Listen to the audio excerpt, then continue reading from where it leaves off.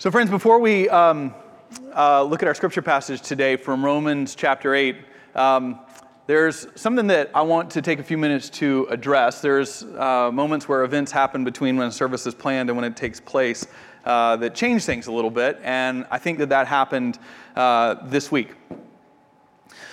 One of the interesting things that churches have to navigate is how to balance the conversation around politics and current events with what takes place in the midst of our own conversations, right? There will be people on the one end, and I understand this, who say politics has no place in the church, none. I don't want it, especially in times like this. I don't want to talk about it. I want this to be escape from it. And I get that, right? I understand that. I get that feeling. I feel that at times as well. And you can find churches that follow that line of thinking, that no matter what's taking place in the world, their language and conversations are following a pattern and a program that is set and is not going to compromise or change in that. I find that at times appealing. I also think at times it's difficult to line that up with the New Testament and with God's call, which is upon all parts of our life. At the same time, there are churches that spend little time talking about anything other than politics, and every Sunday is just a diatribe on whatever took place that week, usually from one political viewpoint or another, either a very liberal perspective or a very conservative perspective. And I'm not comfortable doing that either, because I think what that does is ultimately it becomes incredibly unimaginative and just reduces the kingdom of God to a report, a weekly update from a political viewpoint of what the pastor happens to think. So we try to navigate our way through that. Covenant is a church with a lot of different viewpoints here. That's one of our strengths. In a world that's becoming increasingly polarized, I think it's one of our great strengths that there's people here who think differently, and we want to honor that all the time. But this week, things took place and conversations happened that I think are impossible to avoid. And we're not changing the entire service, and I'm not even changing the whole sermon today. But I don't think that it's possible to sit on the sidelines on this one and be quiet. This week, I was horrified. And there's not another word for it. Horrified. To realize that since the middle of April, our government has been systematically separating children from their parents or guardians when they are brought over the border. Many of them brought here illegally. Children of all different ages, teenagers, grade school, preschool, some children younger than 1, forcibly separated from their parents or guardians and being held in separate facilities with no idea of when they will be reunited, maybe even if they will be reunited. Now, I want to say from the beginning of this, I am someone who very much believes in immigration reform. My wife is an immigrant. I live with the reality of the INS and the dysfunction of the INS for the vast majority of my marriage. The INS and our immigration policies are mind-numbingly complex. And it has taken us years and a lot of money and legal fees to try to figure this out. So I am an advocate, both legal immigration reform and addressing the question of illegal immigration. I'm not somebody that just thinks, well, nothing needs to happen around this. I know personally that it does.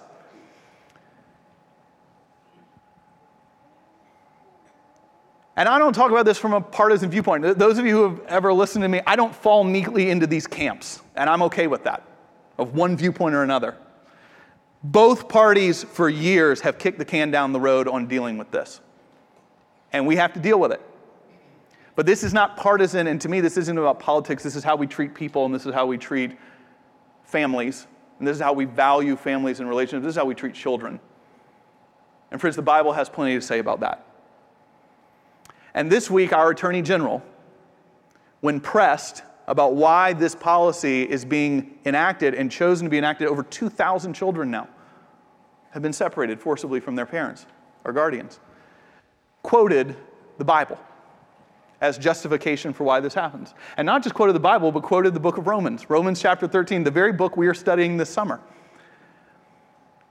And I am sure that Jeff Sessions has a lot of good qualities, and I know that he must be a very smart person to have risen to the point he has and in all the things that he has done. But it was an astoundingly poor theology that he showed.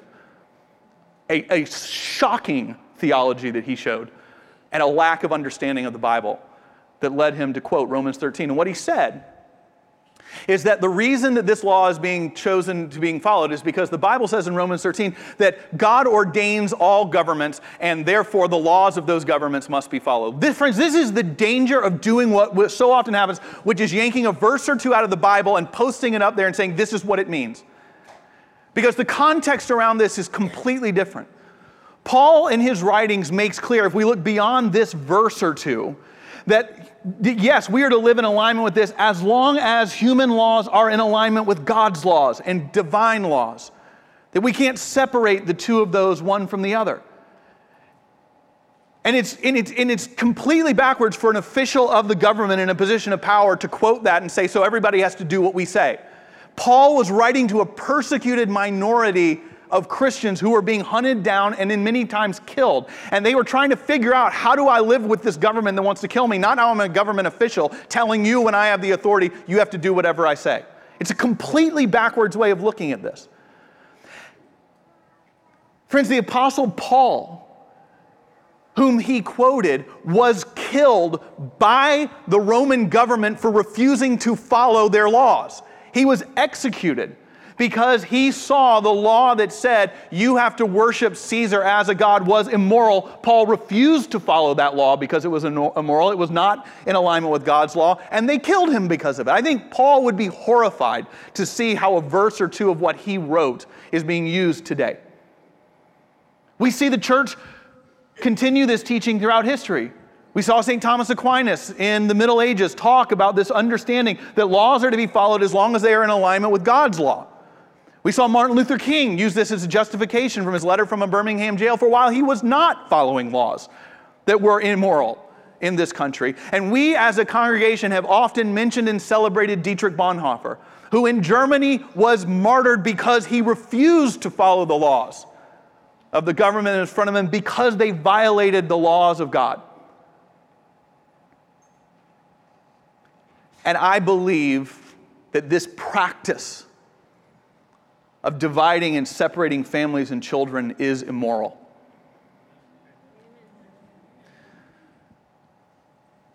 If you hold that political position, that's your choice. But to try to use the Bible as justification for doing it, well, there are things you must have seen in the Bible that have missed my attention. We have been brought into this conversation publicly. So may our voices be heard this day and this week, that this must end now. Now. It must stop. And the leaders of both our parties need to hear that with one clear voice. That's the end of that little speech. That's sermon part 1. And now we're going to return to our regularly scheduled program. Friends, now let's look at what the book of Romans actually does say and what it actually does mean as we continue with our sermon series by looking at Romans chapter 8, which we're going to bring up on the screen, verses 31 through 39. I invite you to listen to God's word to us all today. Paul writes this, he says, "What then are we to say about these things? If God is for us, who is against us? He who did not withhold his own son, but gave him up for all of us, will he not with him also give us everything else? Who will bring any charge against God's elect? It is God who justifies. Who is to condemn? It is Christ Jesus who died, yes, who was raised, who is at the right hand of God, who indeed intercedes for us. Who will separate us from the love of Christ? Will hardship or distress or persecution or famine or nakedness or peril or sword? As it is written, for your sake we are being killed all day long. We are accounted as sheep to be slaughtered. No, in all these things we are more than conquerors through him who loved us. For I am convinced that neither death, nor life, nor angels, nor rulers, nor things present, nor things to come, nor powers, nor height, nor depth, nor anything else in all creation will be able to separate us from the love of God in Christ Jesus our Lord. Friends, this is the word of the Lord. Thanks be to God. Let's pray together. Lord, we ask this day that you would speak to us all, that we might know what it is to follow you. We pray this in Christ's name. Amen. All right.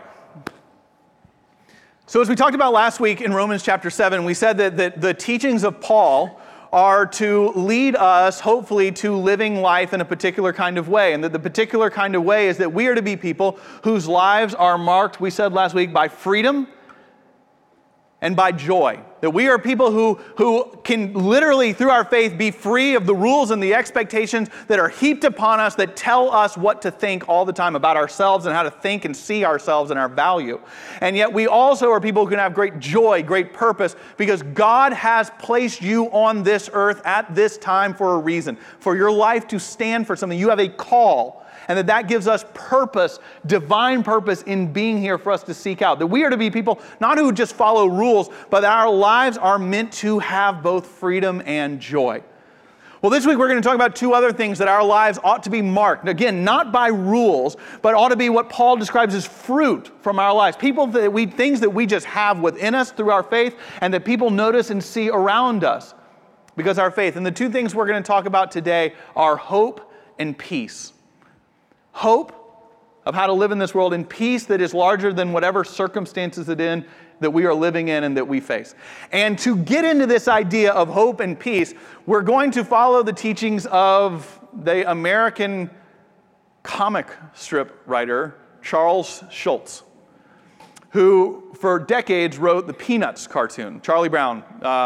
And what we're going to do is this. It's going to be a little different. We're going to bring this comic strip up on the screen, but so that it's big enough for you to read, we're going to first read through it just silently, okay? So there's going to be silence here, and it's just going to flip through screen, I don't know what we call it, slide by slide, so that you can read it, and then at the end, we'll go back and read it together, okay? And keep this idea of peace and hope in your minds as we do it. So we're going to bring it up.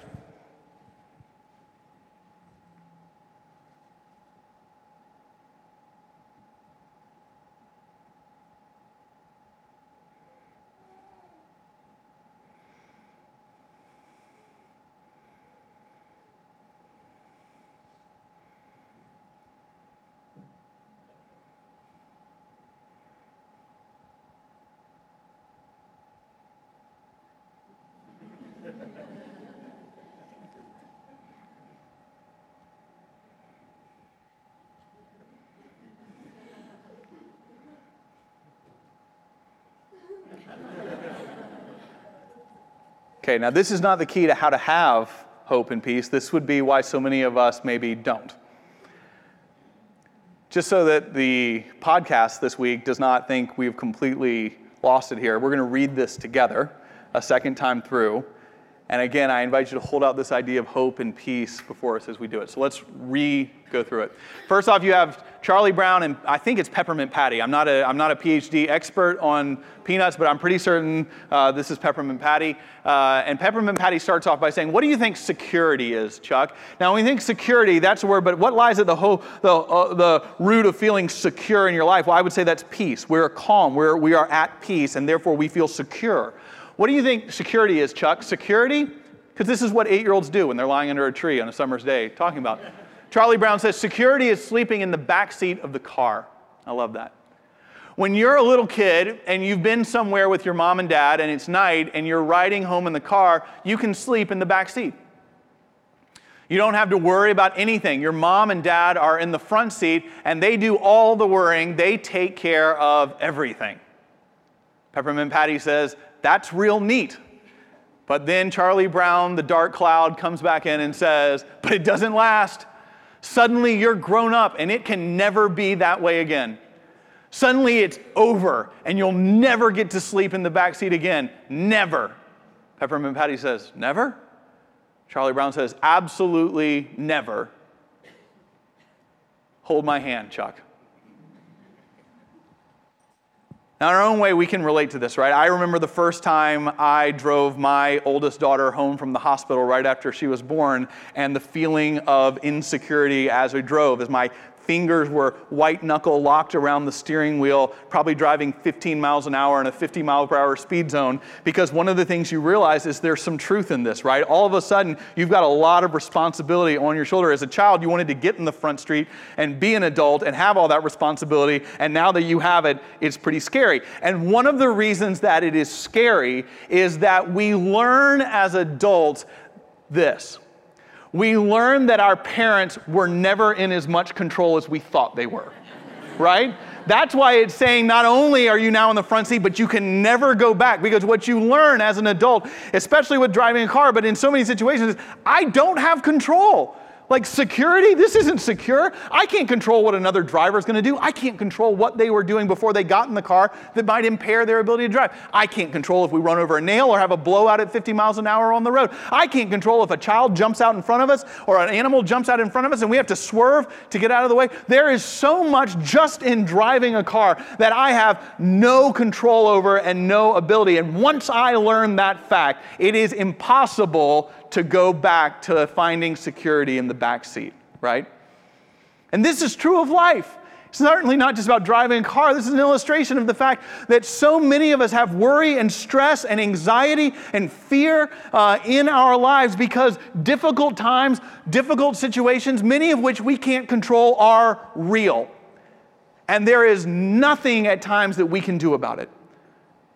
Suffering, difficulty, stress is real. And there is nothing in our faith that says that we're going to be spared from that. This is not a romantic comedy where we just get to check out for an hour and a half. This deals with what life really is, both the good and the hard.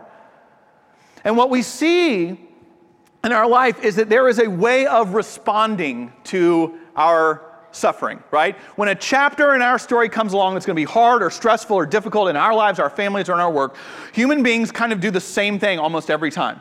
And what we do is we run to how the chapter in the story begins. What's the cause of this? One of the great conversations that I have, and it's an honor to have it as a pastor with people who are going through hard times, is why is this happening to me? Why is God letting this happen? We naturally run to how the chapter begins when it comes to difficulty and hardship, and we focus our energy and attention there. And that's not a bad thing, because we're going to learn a lot from that, right? So there's good stuff to running to how that chapter begins. There's things we're going to learn about ourselves. And this sounds weird when you say it, but if we think about it, it's true for all of us. Sometimes when we look at how this chapter and that story begins, we're going to see that some of the causes of suffering for ourselves and those around us is actually us. When we look at how the chapter begins, we're going to see that our selfishness, our self-centeredness, our desire to get what we want, how we want it, or our unhappiness has ripple effects all around us to people. And when it starts causing hard times, one of the things that happens in the beginning is we can see things about ourselves and hopefully learn and grow. We can change patterns. We can notice things about ourselves. So it's good to look at the front end of that. Or maybe we learn when we look at the front end of how suffering or difficulty or anxiety or worry happens, you see other things. You see that the woundedness of other people can cause us to struggle through difficult times. Maybe our response to someone in our family, maybe our response to someone at work, maybe our kind of relationship, and we have to figure out, well, how do I change these patterns, or do I need to pull back from this, or what are the things I need to do here? Because when I look at the beginning, I can start seeing these patterns and learning how to deal in it, and maybe even changing some of them. So it's a good thing to look at how the chapter begins, but that doesn't bring us hope. And that doesn't bring us peace. And what the Apostle Paul is writing about here in Romans 8 is that there is a response of Christians that needs to be more complete than that. Not to ignore the stuff at the beginning of the chapter when it comes to difficulties. Paul wants us to look at that and learn. But Paul also says that at times we can become so focused on that, or so focused on the difficulty or hardship or stress or anxiety, that we forget to remember how the chapter ends. And what he reminds us of in chapter 8 is that these sufferings will be redeemed.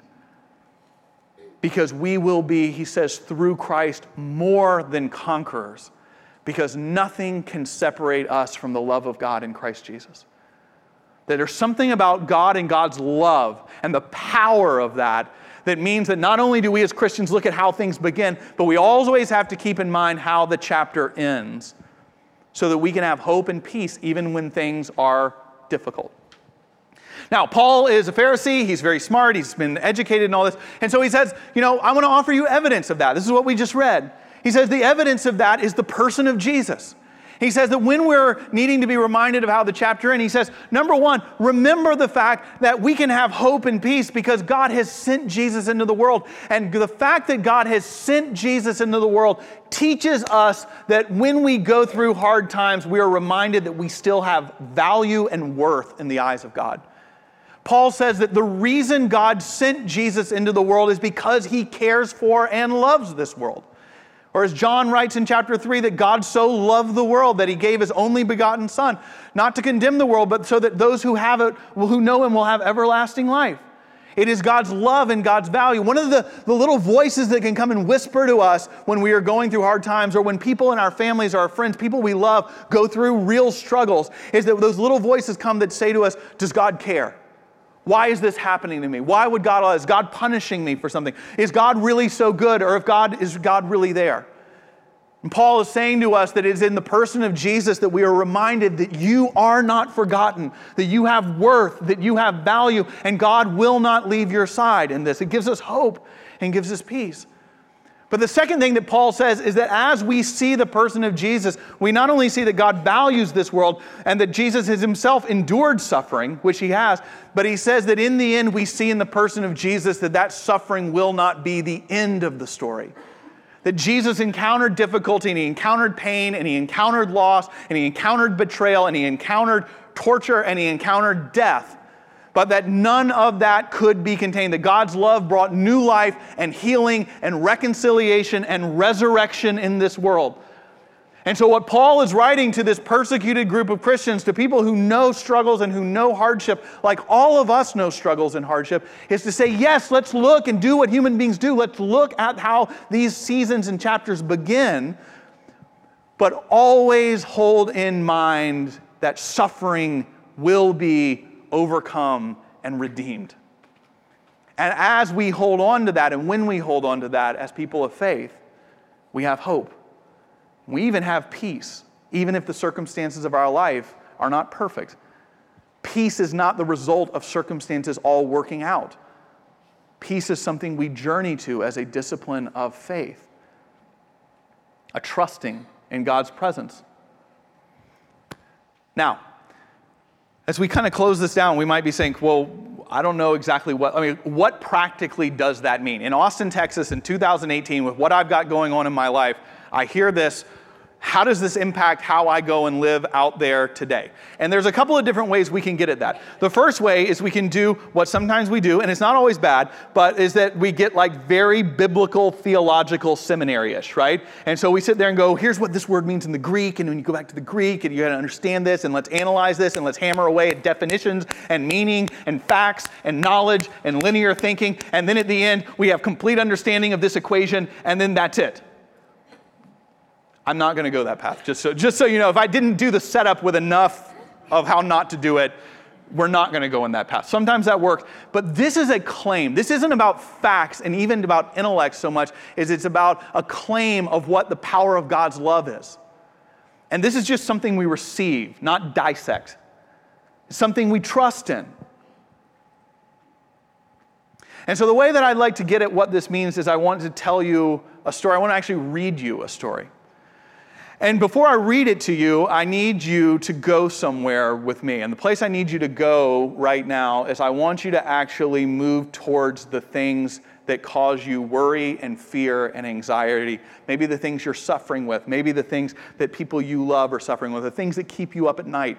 The concerns and worries that you have. I don't want this to be a time we check out and just sing some good songs. I actually want you to move towards it right now. And I want you, throughout the next few minutes, to hold that in front of you. The parable, the story that I'm going to read to you, is actually an email that was sent to someone that has had a huge influence in my life, and many of you have heard of him before. His name is Steve Hayner. Steve was one of my closest friends, a mentor to me.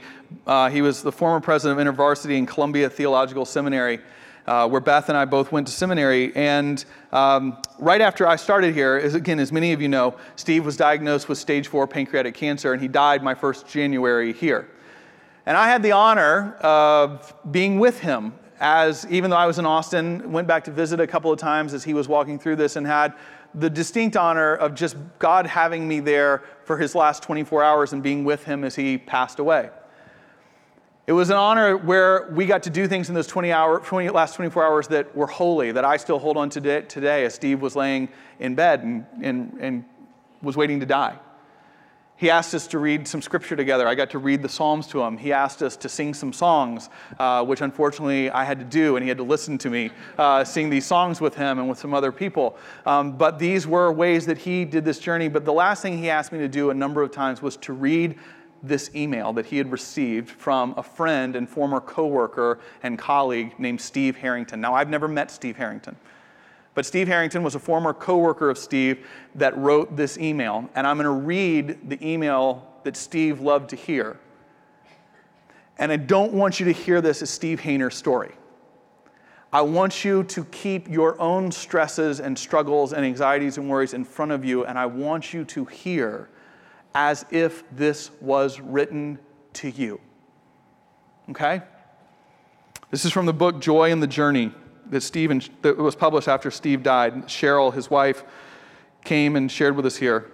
And it's the entry she wrote for the day he died, January 31st. Steve Harrington wrote this: "My favorite unique memory with you was years ago at Wellspring Retreat Center. You remember we were given various iterations of the trust walk. In one of those exercises, we were supposed to guide our blindfolded partner from behind using only our voice. You walked in front of me, and I directed you with only words into a small thicket of woods. I had you stepping over logs and ducking down below strong branches. You went slowly and could feel dead wood snapping beneath your feet and all the twigs on your face as you brushed past them. You knew that you were walking through a very thick and tangled terrain, a precarious path for someone blindfolded and having to trust only the words spoken to them. Then I brought you almost out of the woods to the very edge of a large, flat, grassy field and stopped you 6 inches from the grass. You were still standing in the woods, blindfolded. You remember, right? You had no idea that all the tangles and tripping hazards and undergrowth and slapping branches and hard trees were behind you, and that before you was only a broad, flat, lush field of green grass. You were still in the woods, imagining yourself stuck in the midst of all the tangles and hazards. Only I knew that before you it was all level and open and free of any encumbrance or danger or fear. Then I said, at the count of 3, I want you to run straight forward as fast as you can. I counted to 3. 1, 2, 3. And with great trust, you took off running, charging ahead, screaming your lungs out, flailing your arms, worried that you were still careening through the woods, but also soon suddenly laughing to find out that you were out of the tangled danger and running easily into a flat field full of soft and forgiving grass. This is the journey ahead for you, my friend, whenever it is that you take it. The Word is behind you, but also goes before you. The Word made flesh walks with you and is within you. And therefore all shall be well, and all shall be well, and all manner of things shall be well. The nausea and the discomfort, the fear and weakness, the tears and the treatments, the tripping hazards and the threatening thicket will be over, and you will run full speed, screaming and laughing into the forgiving arms of grace and the healing heart of God. I know that in life there are moments of great pain and stress and anxiety. There are moments when the branches tear at our cheeks and the logs and undergrowth bruise our shins, and we are brought to our knees in pain. But hear me now. There is a field, a level field of soft green grass, and you will run in it. And so will those whom you love.